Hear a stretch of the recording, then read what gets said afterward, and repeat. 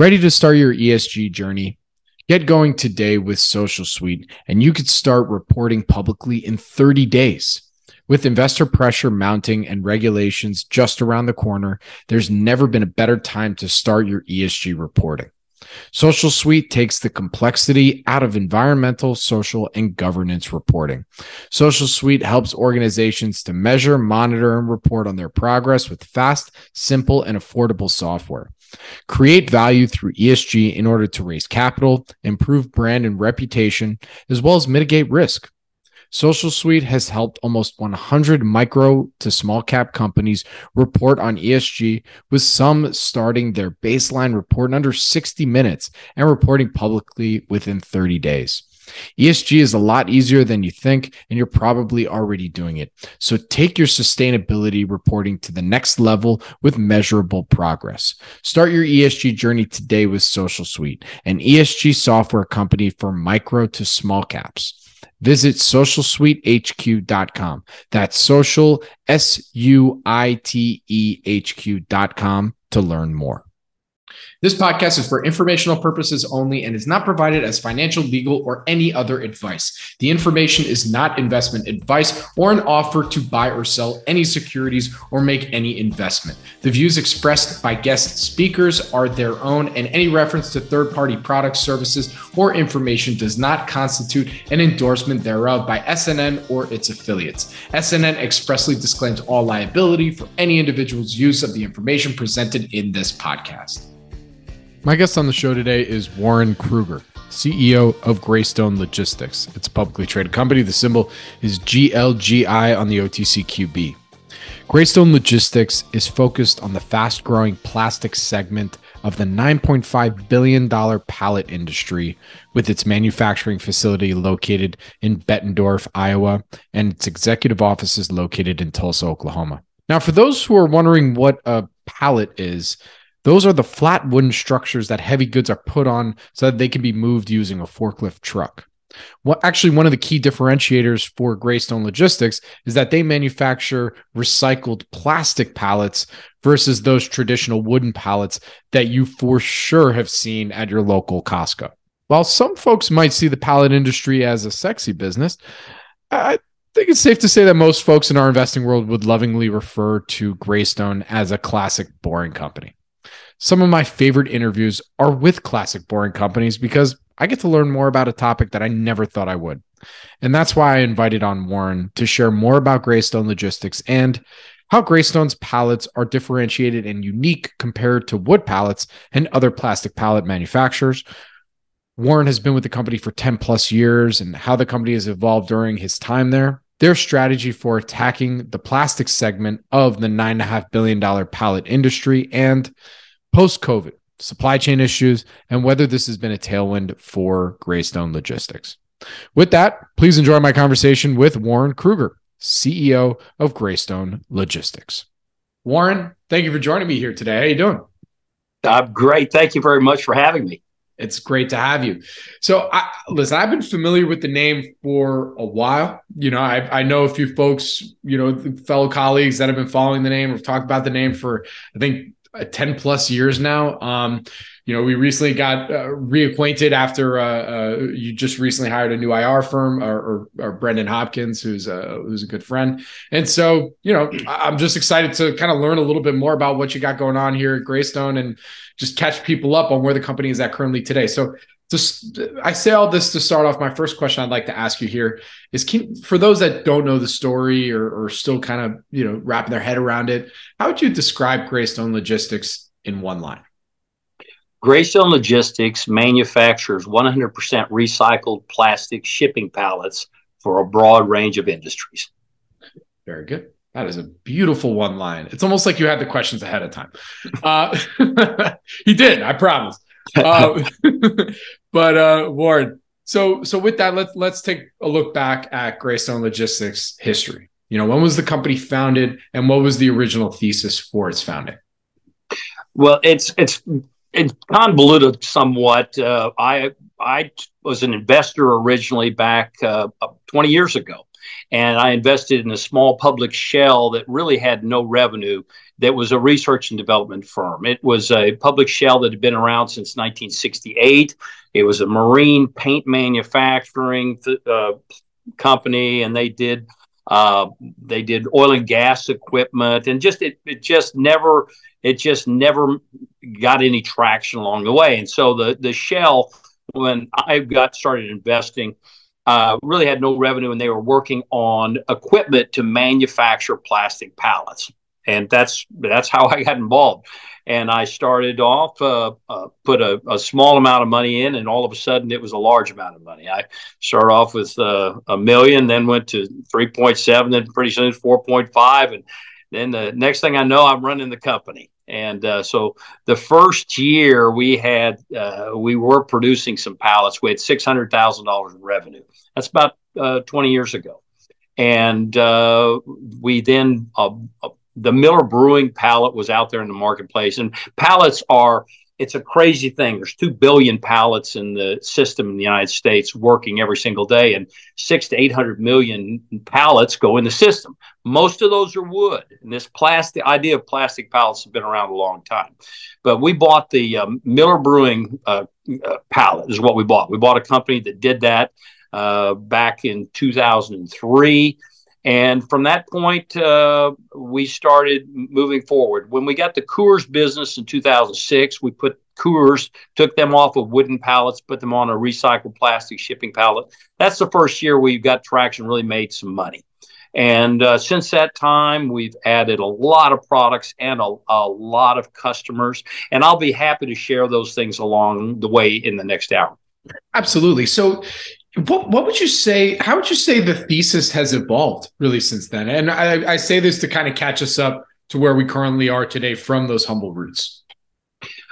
In this industry, everyone has the same type of issues. And so the evolution has been, what can you tweak to make it a little bit better? We started with recycled plastic. When you use virgin resins, they're expensive. So we granulate. In the beginning, we just ground it and put it in. Now we really clean it up. We blend it to specific blends that we use for different customers. For example, in the industry, Simplot is a huge potato company. They use freezer facilities that go down 20 below zero. Well, you have to have additives that you put in there. We've formulated the right recycled additives so we can use ours in that environment. And that's the kind of thing we've evolved as we've gotten new customers. With Coors, came to us and said, "Hey, listen, we're now buying your pallet. What about our kegs?" And so we started working with Miller and Coors, and we created a plastic keg pallet for them. So we've done that over the last 20 years with a wide variety of customers, and it has benefited for us on the diversification front. So that's how our evolution has kind of occurred. So Warren, my next question for you is the full suite of products that the company currently has and is marketing out there. So when it comes to diversifying the product set, I mean, you have to be nimble depending on the customer. And is it really diversified based on size? Is that how you diversify your product set? Of the pallets, the size it can be size, but there's a wide variety of reasons people use pallets and how they use pallets. Some people put them in open racks and up to 2,800 pounds. Well, you've got to have some sort of structure in your pallet so the pallets don't fall through. And so we use fiberglass rods for strength in our plastic pallets. But others, like the can industry, very lightweight aluminum cans. They just want large size, 44 by 56. So you design around that size. Most industries are specific already to what they utilize. And so what you want to do is you want to have something that emulates all the good parts of what they want and eliminates all the bad parts of what they want.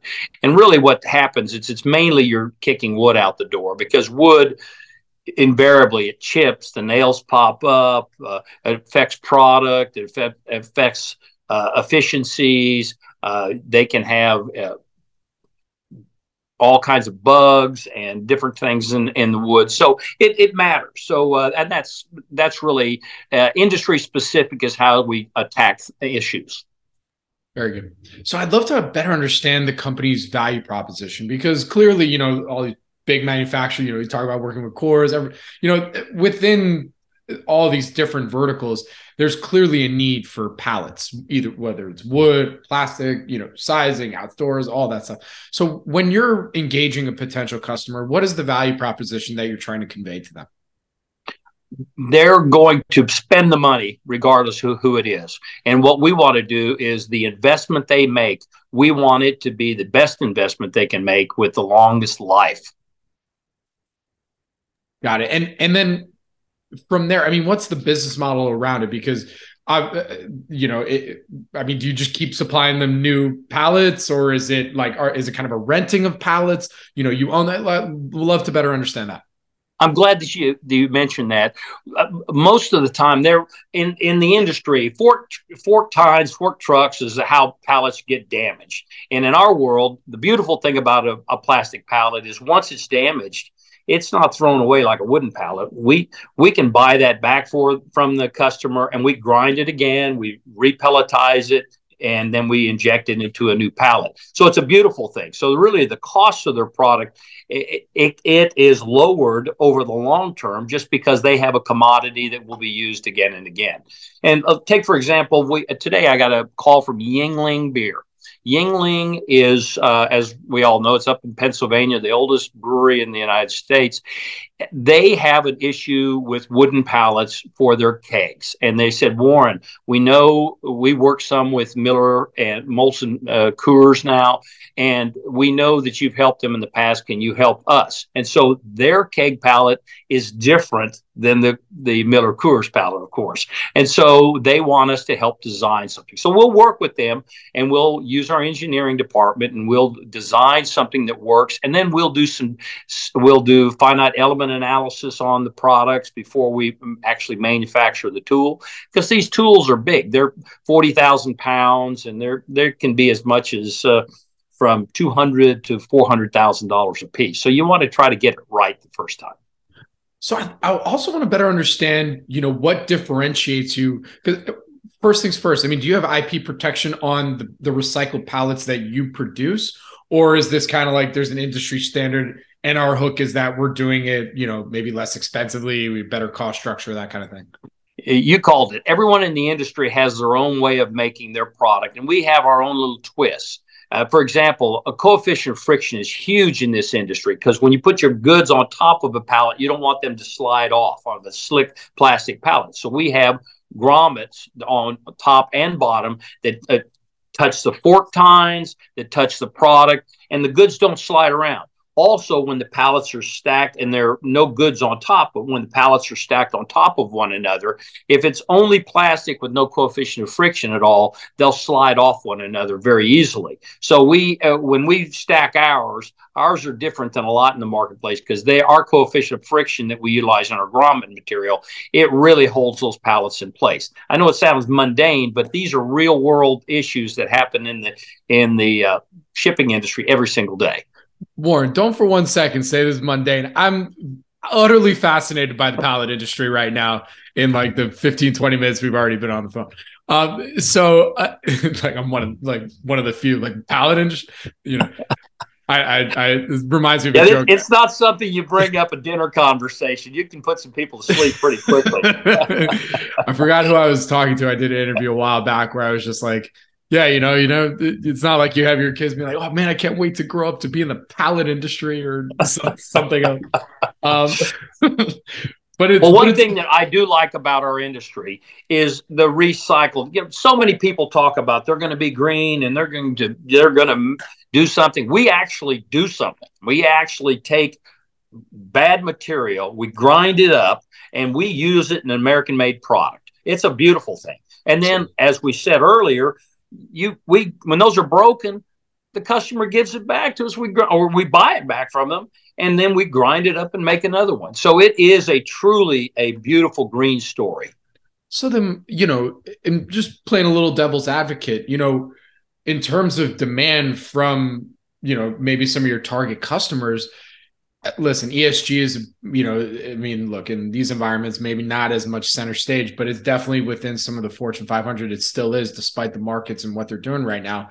But you would think, like, all right, on the pallet side of things, like maybe there's something that we can do on the environmental side. Why aren't, I mean, look, according to the company's website, you're at a $30 million pace in annual revenue since merging into the dormant public shell. This is a $9.5 billion pallet industry market that you said also on the public on the website. Where's the more conversion? I mean, it's barely a percentage of entrance in here. So help me here. Well, we probably this year, our year end is May 31. I encourage anyone to go to our public filings. We do a good job of getting information out there on that side. And we will probably be between 65 and 70 million in revenue this year. And we anticipate a good close to this quarter, ending May 31. We just think there's so much opportunity out there.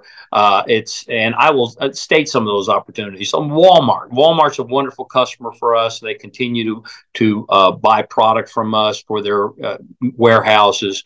IGPS is the largest plastic pallet leasing company in the United States. And IGPS, we provide a product for them. So if you go into a Costco and you see a plastic pallet, chances are we made that plastic pallet. They're the only ones that are actually leasing now to people like Procter and Gamble and so forth. And so Procter and Gamble or Nestle will say, okay, I need a truckload of pallets, and the IGPS will ship them in. And then the next day they'll say another truckload. And that's how it works. And they just pay a fee for that pallet usage. And we just continue to grow with IGPS. And I will say, how far can it grow? Well, CHEP, which is a wooden pallet company, probably has over 100 million wooden pallets in the United States that they rent out there. Well, 100 million pallets is in the plastic pallet world. We can produce a lot of pallets over the next 20 years, and we still probably won't get to that 100 million mark. So our opportunity is just unlimited. Absolutely. I mean, how do you, clearly there's many verticals that the company can go into.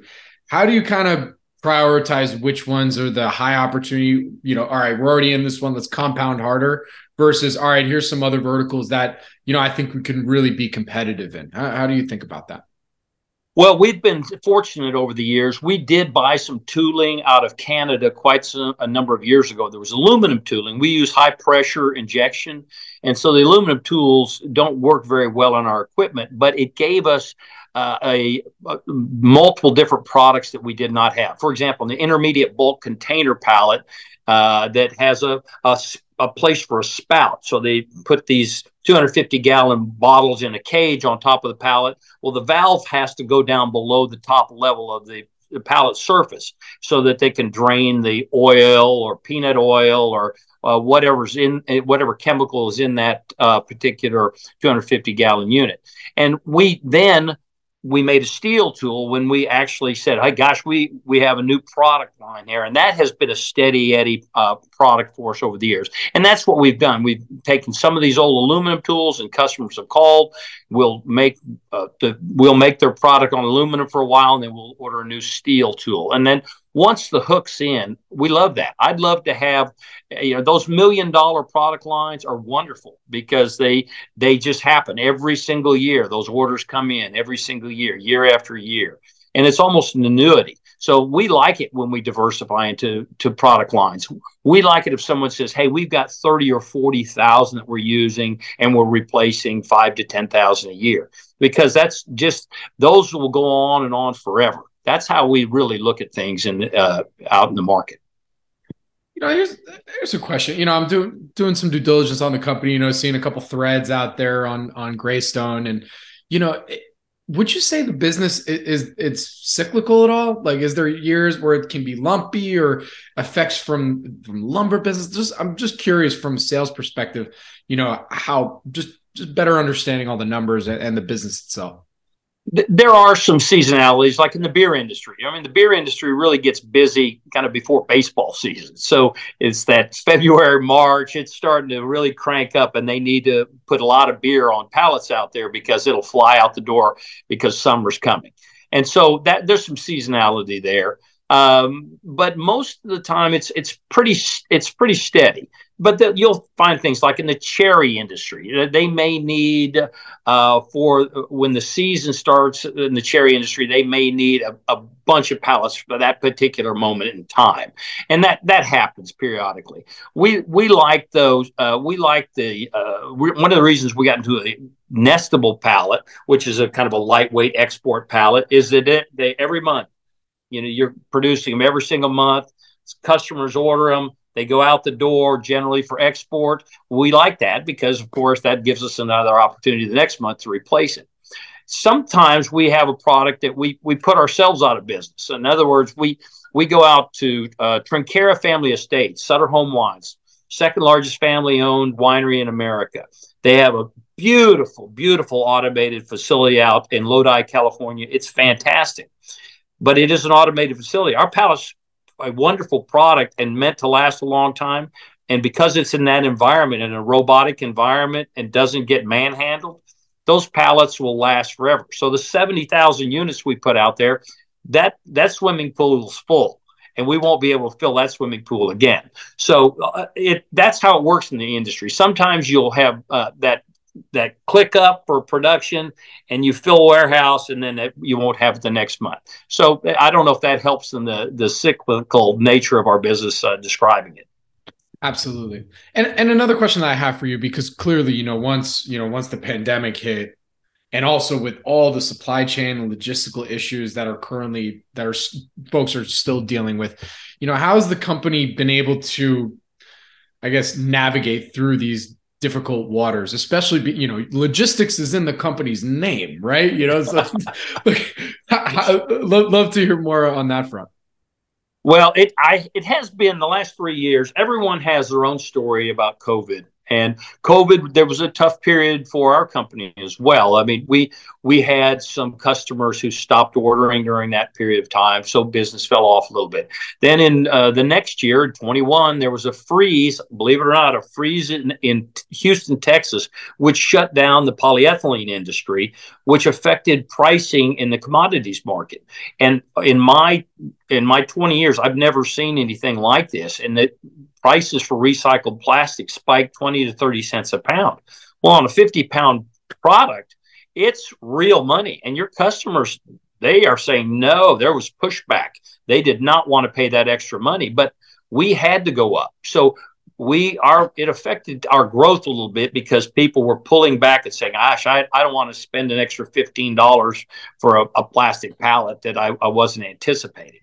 So we had a little bit of that. And then, of course, in 21, like many other companies, we had a tough time getting employees in our facility because everybody was getting a check to stay at home. So we went through that aspect of it. So it has been a challenging period, but on the good news is we've been pretty steady throughout it, and we've managed to solve the employee issue, and so we've got that under control. And our pricing on the commodities have fallen off. Last year they fell off in about August, and now it's back in line where it should be. So our volume, we can see it now. It's just, I can't tell you how much the demand. The phone is literally it's ringing. So it's a beautiful thing.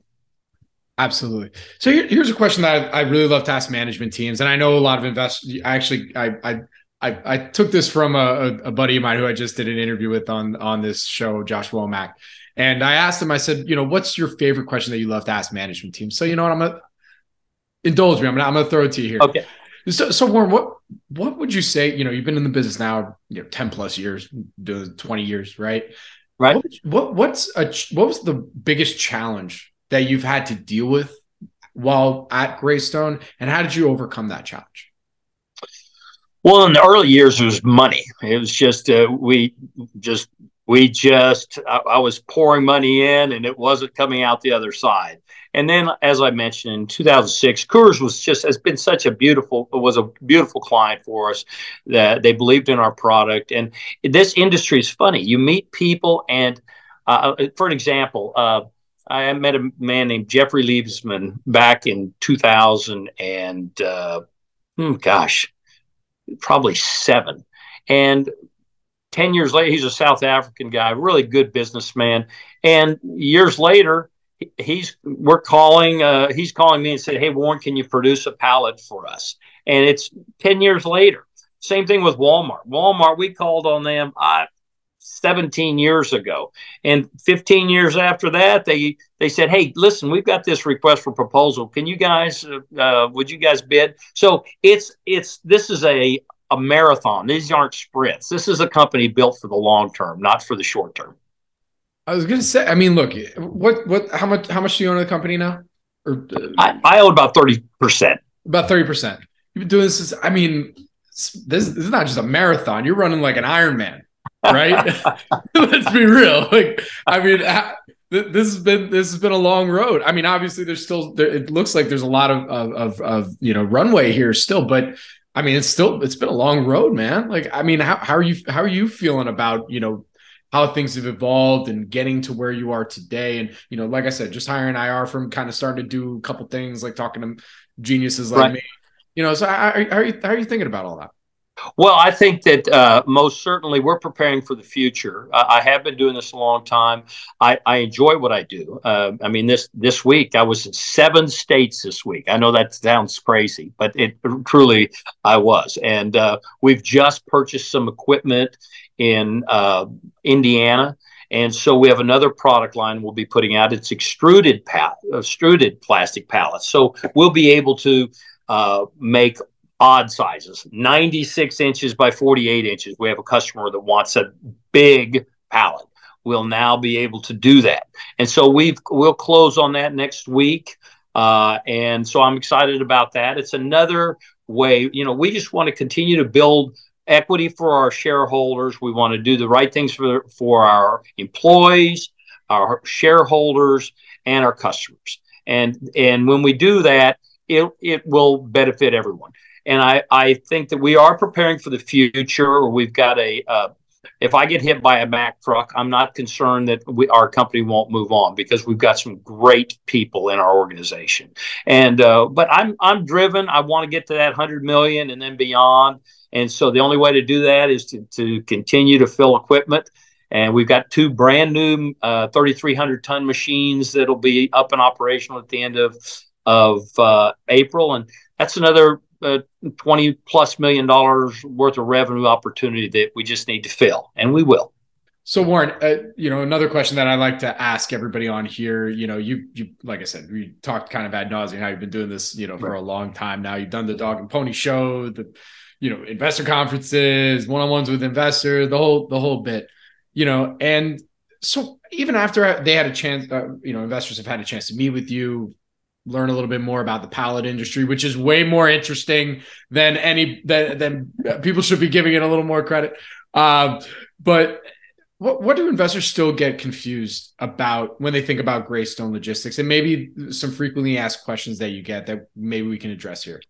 Well, Greystone Logistics, they'll say, well, do you run trucks? And no, we don't run trucks. And so that's a misnomer. Our subsidiary, Greystone Manufacturing, we've actually talked about getting the manufacturing name in our corporate name, because logistics, in the beginning, we were moving the world. And we still move the world. We have rented in the past. We have leased. We sell to the biggest plastic leasing company in the country. So the logistics is really what we do.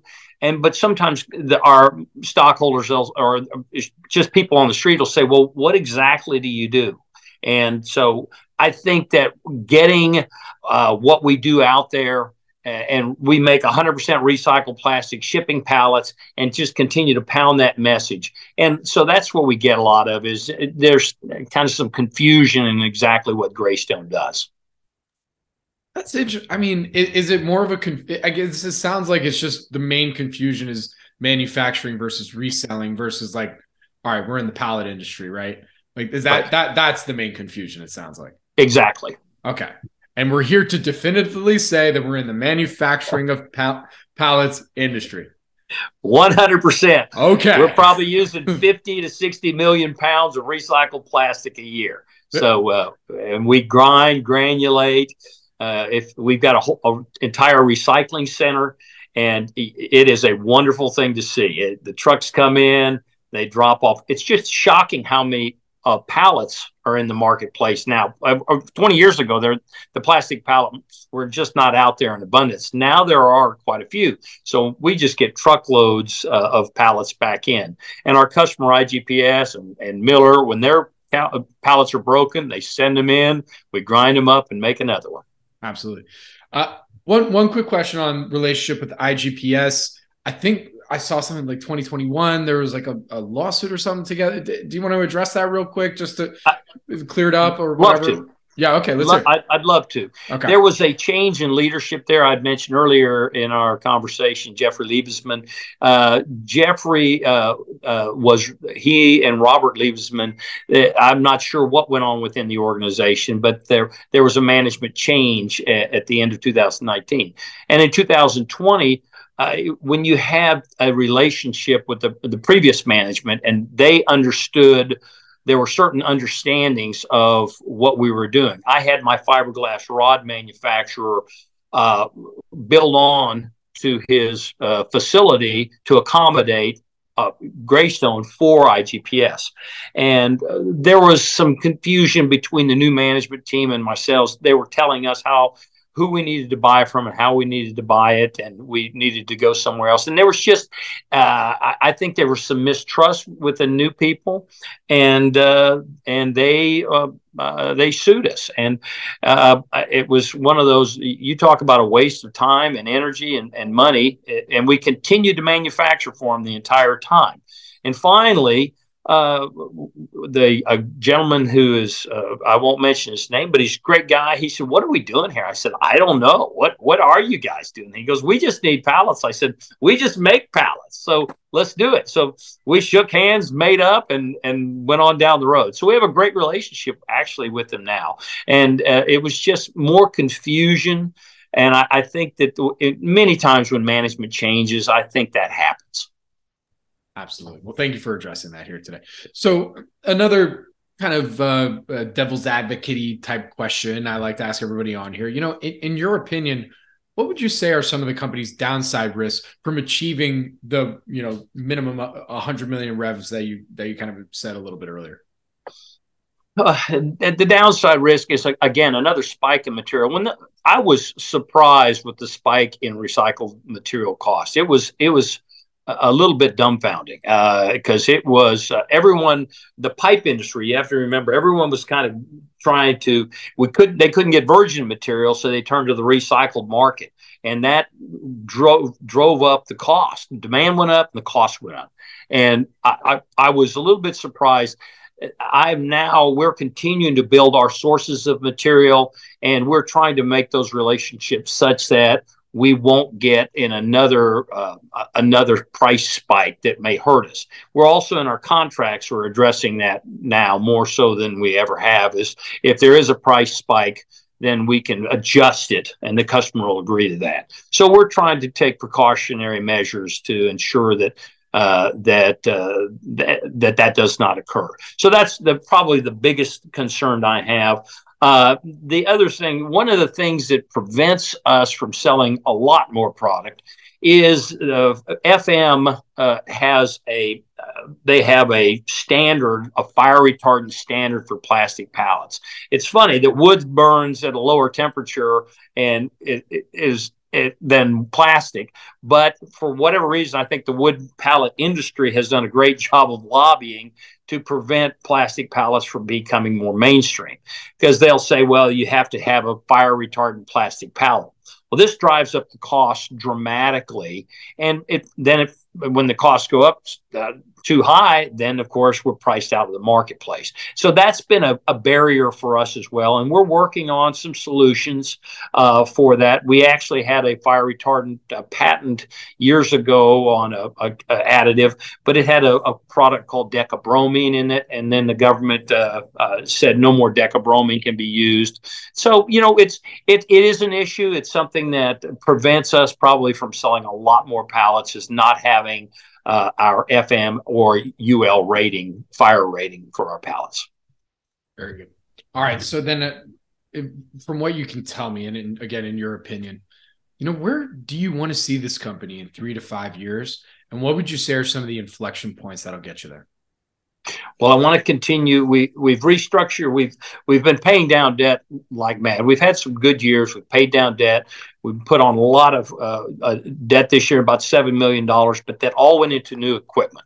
So we're preparing for the future. And so where I would like to see us is fill those machines, satisfy our customer, create excess funds that can then be delivered back to our shareholders. Simply put, I like it. So my final question for you, and you kind of already answered this a little bit earlier, like, again, going back to, being in this industry now for a while and being public company CEO for a while, how's this experience for you? Are you still loving that side of doing this as being a public company CEO beyond just, your normal day-to-day of being CEO of Greystone Logistics? Well, we're a relatively small, in the public world, we're a relatively small company. And I've been asked so many times, why are you public? And it's a good question. And I inherited a situation when I invested that was a public shell. And over time, people invested money. And with a public company, that's something that if they want to exit, they can exit. And so it provides really an exit strategy for shareholders that we have. And that's really why we've continued to be public. But to get on the radar screen, we need to be larger. And we need to consider moving up off the bulletin board and getting up and get on another exchange. And then we've talked about that. And so these are all things that we consider.